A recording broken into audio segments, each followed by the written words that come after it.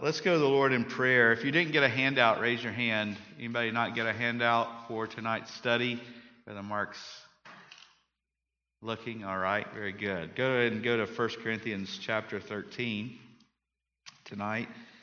And let's just take a moment and have a prayer tonight before we jump into the Bible study. And hopefully we'll have a little bit of time at the end to have some prayer in smaller groups as we go through our prayer sheet tonight. Father, we love you, and we're so thankful for another opportunity you've given us to come into the middle of the week and come together with our church family to rejoice, to praise you, to worship you, to study your word, to be challenged and encouraged from your word. Thank you for the word of God. Thank you for the Spirit of God that lives in us, and for the comfort that he brings to us, the conviction that he brings to us, and just for the everyday, moment by moment ministry of the Holy Spirit in our life, we are so grateful for. And Father, thank you for the body of Christ. Thank you for the opportunity that we have to serve you with one another, not perfect people, flawed people, and yet redeemed people who are striving each and every day to be more like you, and Lord, to be a light in this community where you've placed us as the body of Christ. Lord, to demonstrate love in such a way to one another that the community and those who are not in Christ would look in and they would be attracted to you because of our love one for another. That's our prayer. And as we've been studying love, we have been encouraged. We've also been challenged and convicted. And we pray that you will do the same again tonight in our hearts as we study this section. In Christ's name we pray these things. And the church said, Amen. Remember that the primary context, the context of 1 Corinthians 13, although it's often lifted out, often given at marriage ceremonies, and certainly it's applicable for that. But remember that the context is to the church, right? 1 Corinthians as a whole is written to a church dealing with issues within the church, and 1 Corinthians 13 in its context is to the church. A church that had become very selfish and driven by self-promotion. And when we think of the word love, we typically don't think of it in biblical, scriptural, agape love context in the society in which we live. It's often thought of when it's sung about, when we hear people say it in movies and in other things. It's often used in, we were using the Greek words, eros would be the most common use of that in a very physical, fleshly, sensual way. Maybe phileo, which is a brotherly type of love, maybe a family type love. But can we truly say that we are agape? We are characterized by agape love. By the way, God expects us to be characterized by agape love. Through the Spirit of God, we learn that love, agape love, is available to us, right? As children of God, to be able to show this type of not human love, a supernatural love that is only exercised through the Spirit of God as we surrender and submit ourselves to the Spirit of God. So it's important for us to remember that as we study that. Let me read the first 7 verses just to remind us of where we've been and where we're going. Verse number 1, of course, every time the word charity is used, it's speaking of that agape love. Paul writes, "So I speak with the tongues of men and of angels and have not charity. I am become as sounding brass or a tinkling cymbal. Though I have the gift of prophecy, understand all mysteries, all knowledge, though I have all faith, so that I could remove mountains and have not charity, I am nothing. And though I bestow all my goods to feed the poor, and though I give my body to be burned and have not charity, it profiteth me nothing." I would encourage you to mark those several phrases in there where he says, I'm become as sounding brass, or I am nothing, or it profits me nothing. And then verse number 4, charity or love suffers long, it is kind, it envies not, it vaunts not itself, it is not puffed up, it doth not behave itself unseemly, it seeks not her own, it's not easily provoked, it thinks no evil, it rejoices not in iniquity, but rejoices in the truth, bears all things, believes all things, hopes all things, endures all things. Remember that Brother Chris, taking us through the first 3 verses, gave us one statement that really stuck out to me and I hope to you, and that is simply that everything minus love equals what? Nothing.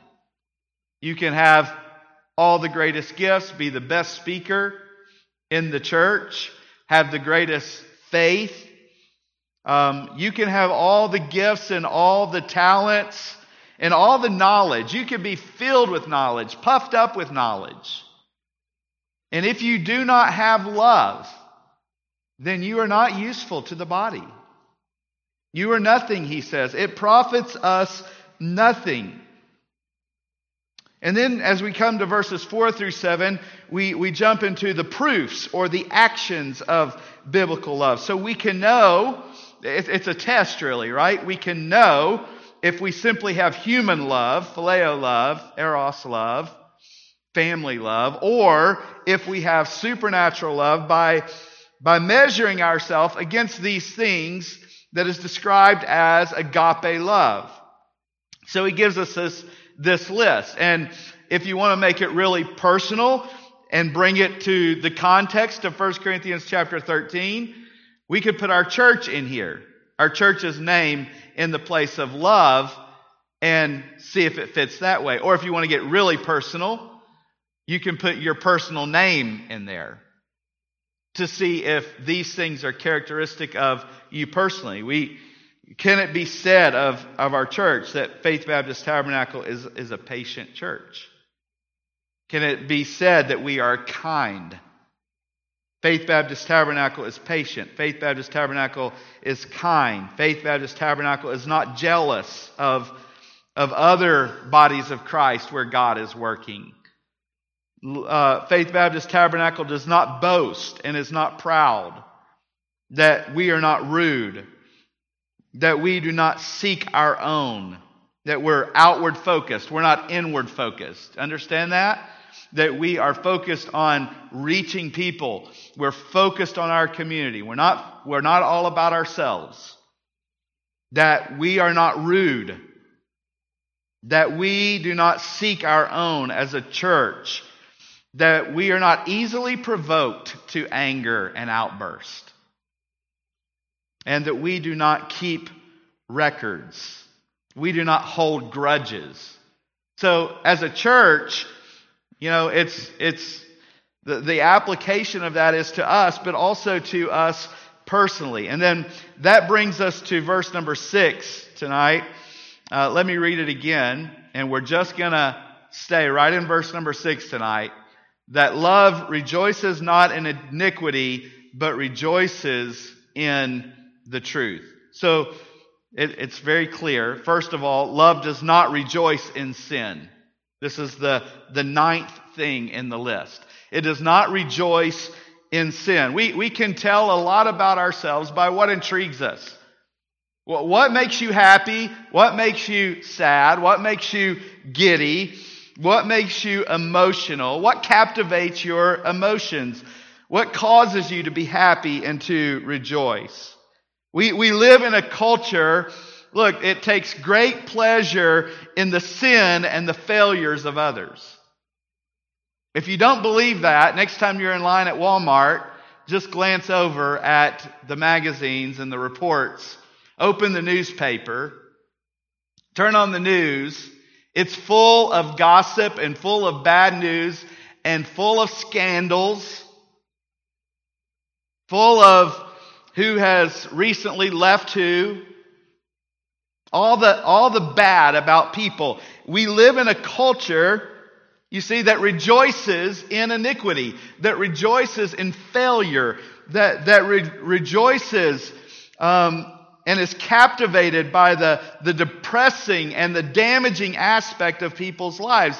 And so many times, it's not just our culture, so many times even within the church, we are entertained by those things, by the failures of others.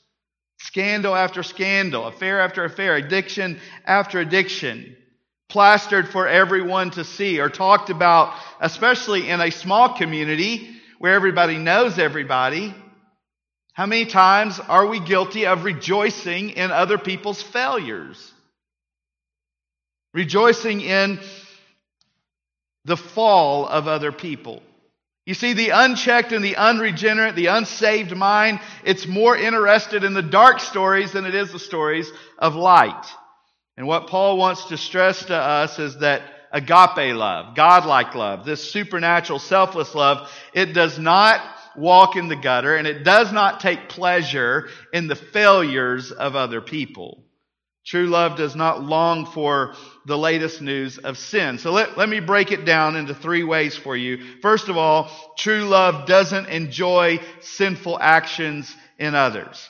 Now, we would never say that we take pleasure or we enjoy when other people are caught in sin.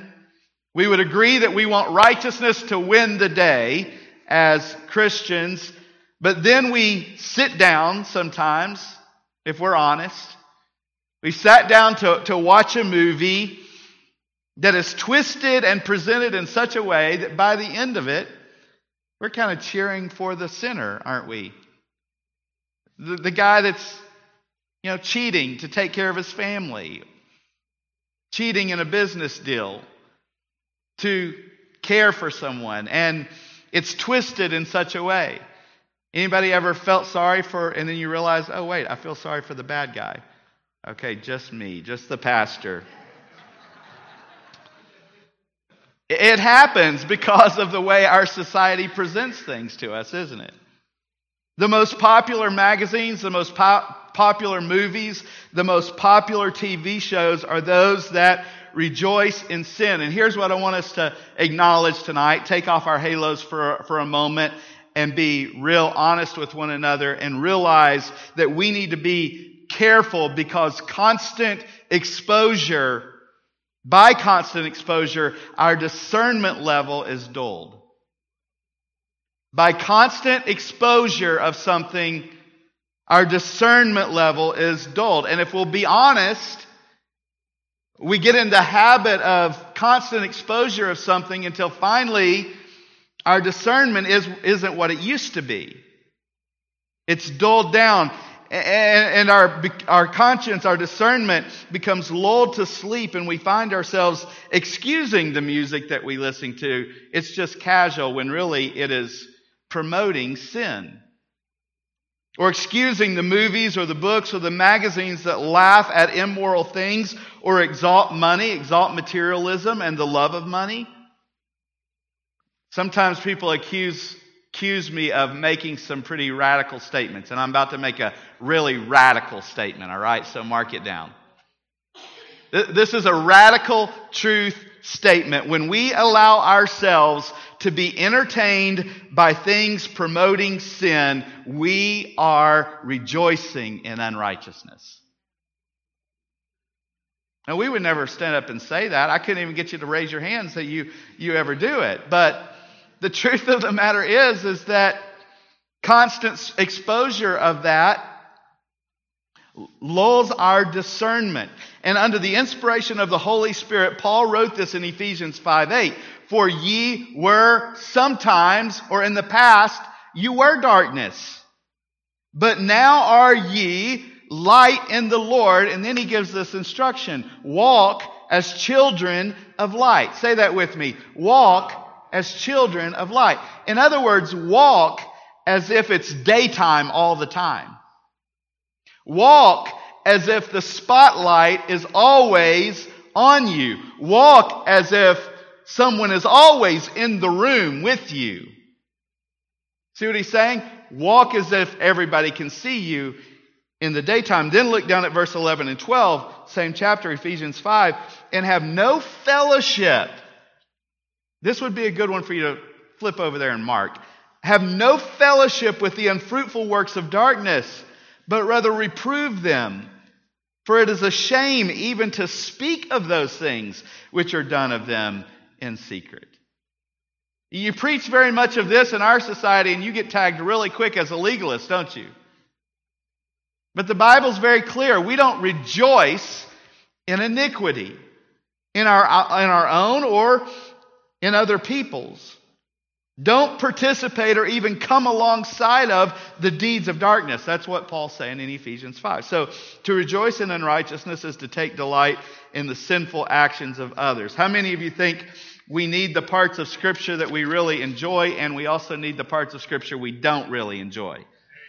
This is one of those for us that we need, but we don't necessarily enjoy, because it hits home in our human flesh and our weakness. The second thing about it is that true love doesn't applaud sinful behavior in others.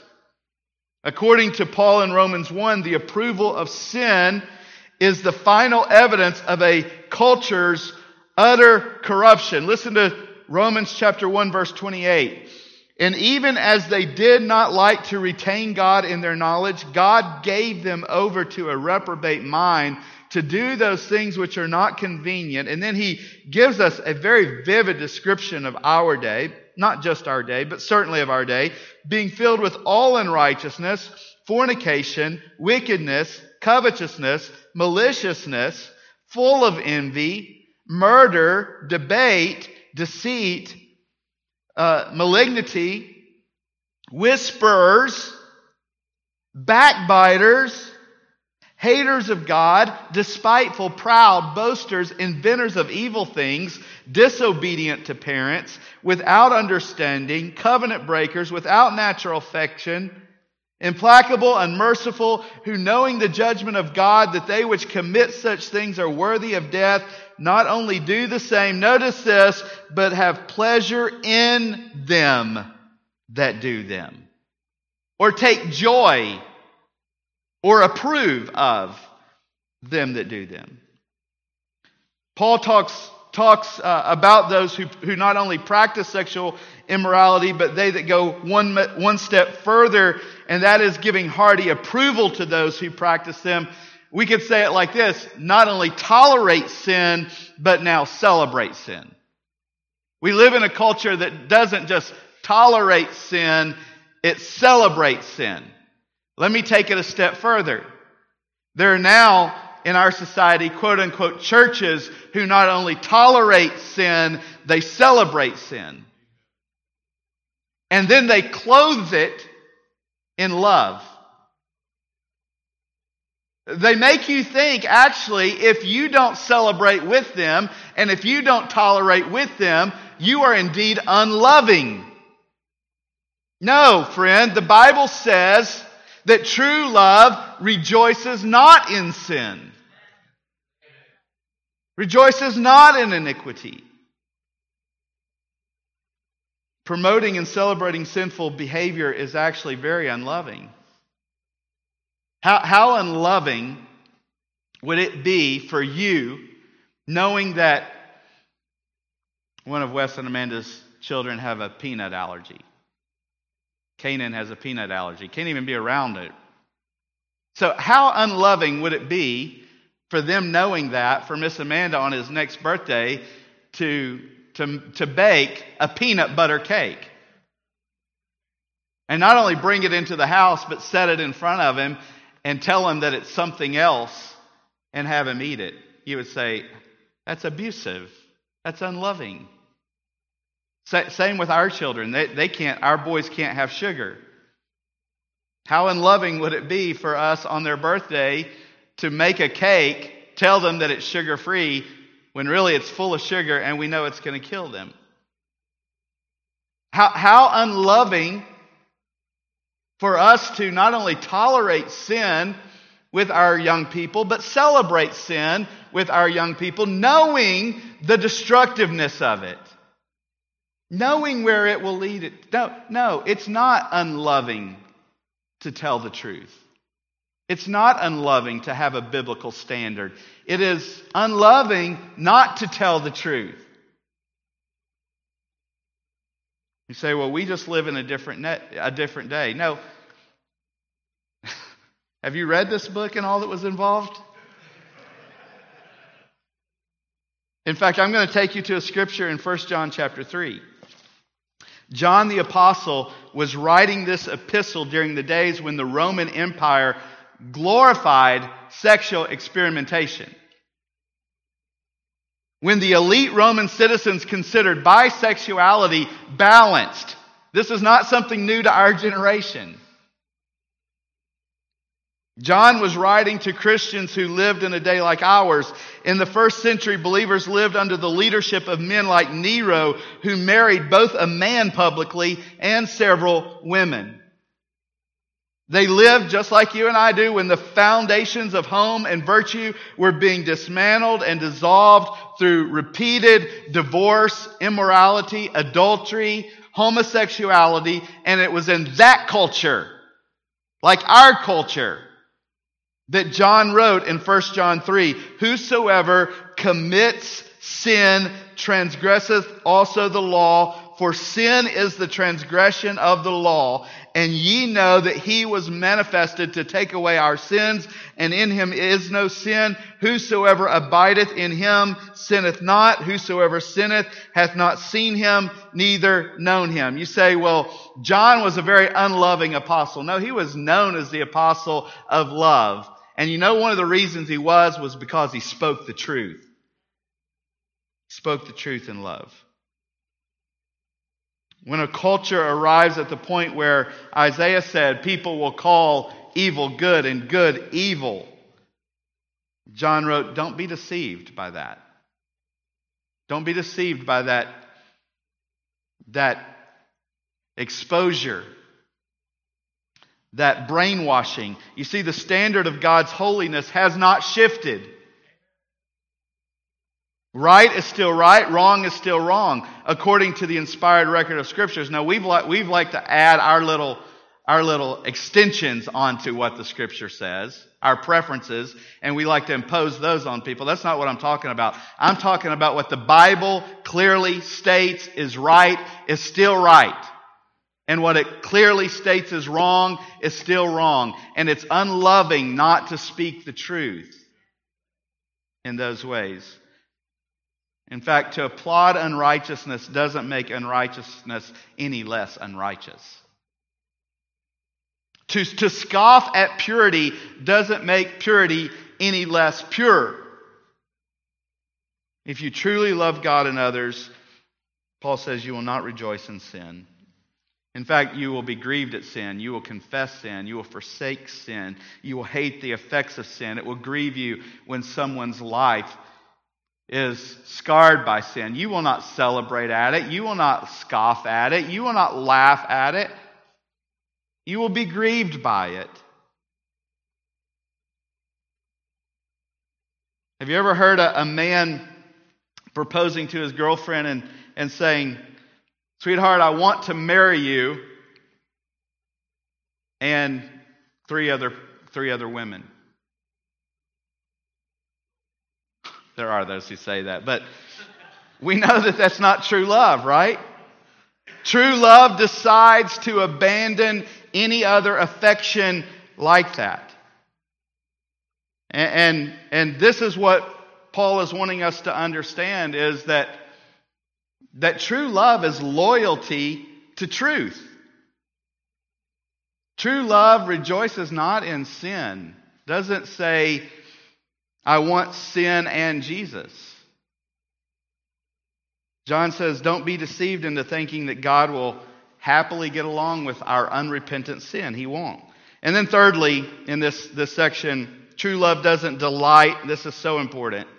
True love doesn't delight in rehearsing and repeating sinful deeds of others. Church, please don't miss this. I agree with an author's commentary on this text when he wrote, one of the most common forms of rejoicing in sin is gossip. Gossips would do little harm if they did not have so many eager listeners. This sin, which many Christians treat lightly, is wicked not only because it uncaringly reveals the weaknesses or sins of others and therefore hurts rather than helps them, but because the heart of gossip is rejoicing in evil. Did you get that? The heart of gossip is rejoicing in evil. The essence of gossip is gloating over the shortcomings and sins of others, which makes gossip a great sin in itself. No, I just want them to pray for them.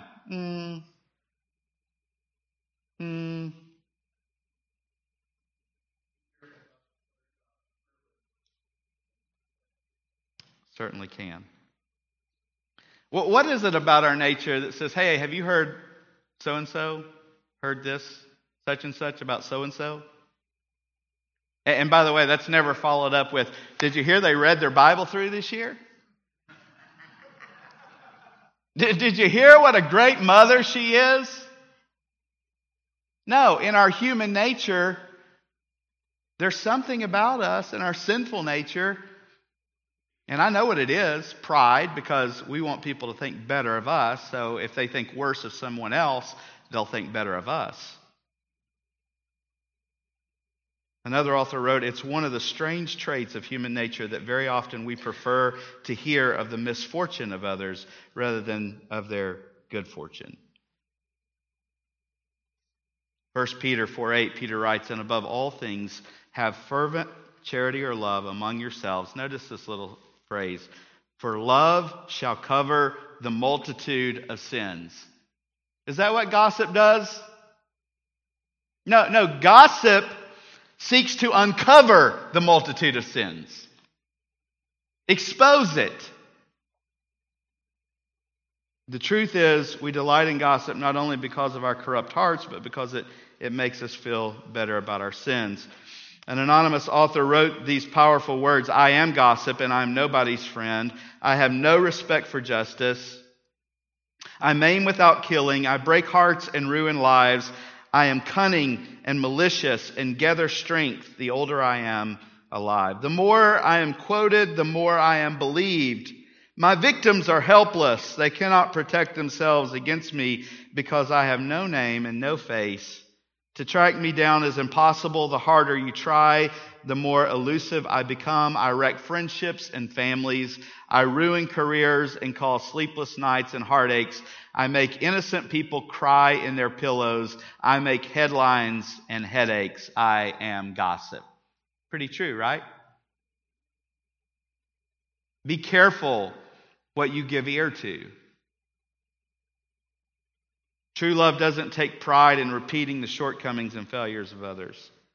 This is what James had in mind when he wrote in James chapter 3, for in many things we offend all. If any man offend not in word, the same as a perfect or mature man, and able also to bridle the whole body. Behold, we put bits in the horses' mouths that they may obey us, and we turn about their whole body. Behold also the ships, which though they be so great and are driven of fierce winds, yet are they turned about with a very small helm, whithersoever the governor listeth. Even so the tongue is a little member, and boasteth great things, or causes great damage. The idea there is it has great power, even though it's small. Behold, how great a matter a little fire kindles, and the tongue is a fire, a world of iniquity. So is the tongue among our members, that it defiles the whole body. It sets on fire the course of nature, and it is set on fire of hell. For every kind of beast and birds and of serpents and things in the sea is tamed and hath been tamed of mankind. But, get this, the tongue can no man tame. It's an unruly evil full of deadly poison. Therewith bless we God, even the Father, that's Sunday. And therewith curse we men which are made after the similitude of God, that's Monday. Verse 10, out of the same mouth proceeds blessing and cursing. My brethren, say it with me, these things ought not so to be.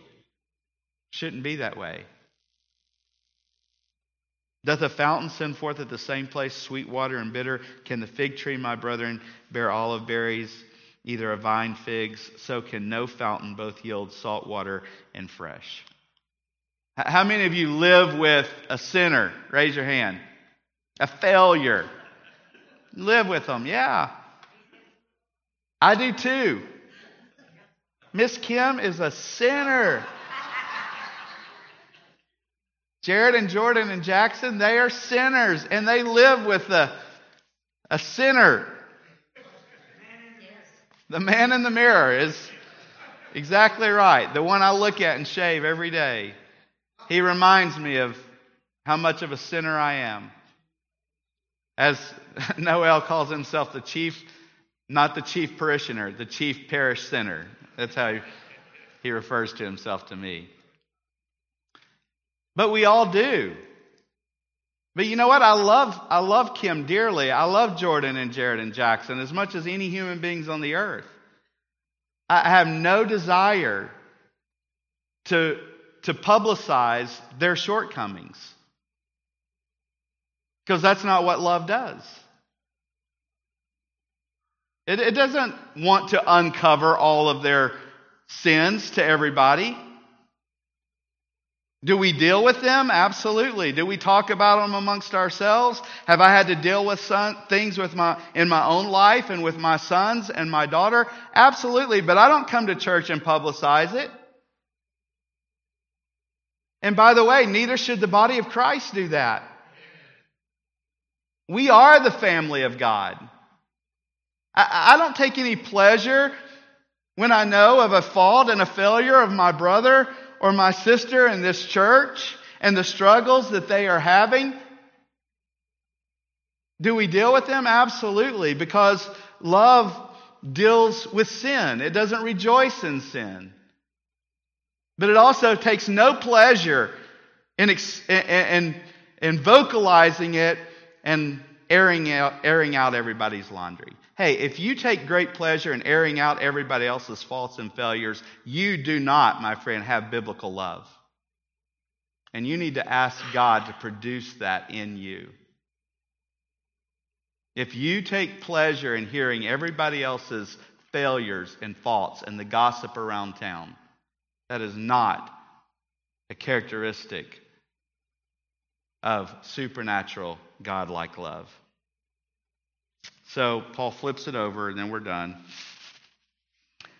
Not only does it not rejoice in iniquity and sin, but it rejoices in the truth. Wherever the truth is present and proclaimed, it rejoices, and it mourns when truth is absent. If you truly love someone, you're going to desire that they walk with Christ according to His truth. Love is not love apart from truth. And the Apostle Paul often referred to truth and talked about truth. In Romans 3:7, he refers to the truth of God. 2 Corinthians 6, Christ is called the minister of truth. Galatians 2, he refers to the truth of the gospel. He's all about the truth. Romans 1, we're told the unbelievers suppress the truth of creation. Also Romans 1, the unbelievers exchange the truth for a lie that nature is worthy of reverence and worship.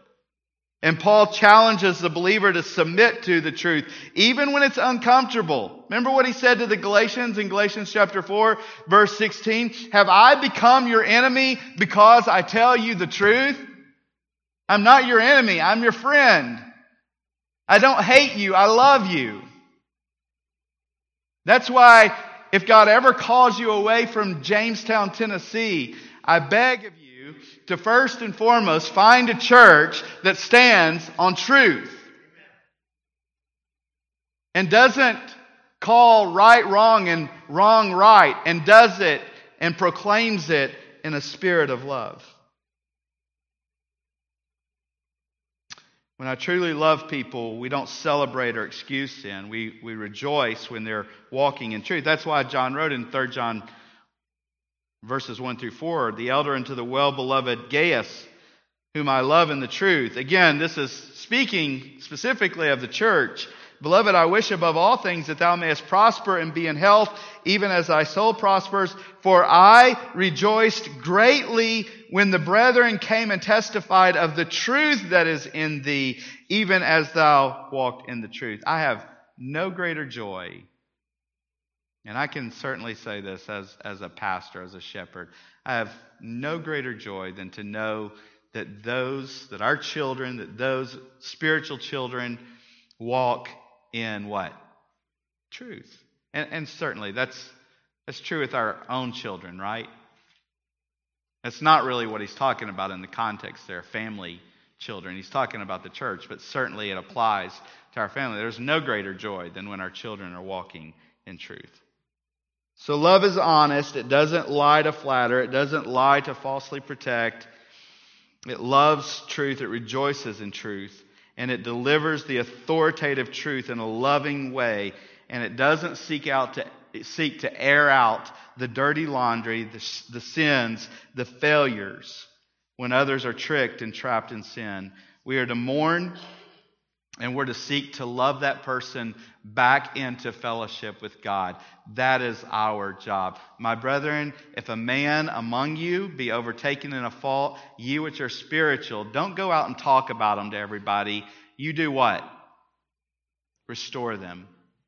If a man be overtaken in a fault, you which are spiritual, restore such a one, considering your own self, lest you also be tempted and fall into that sin.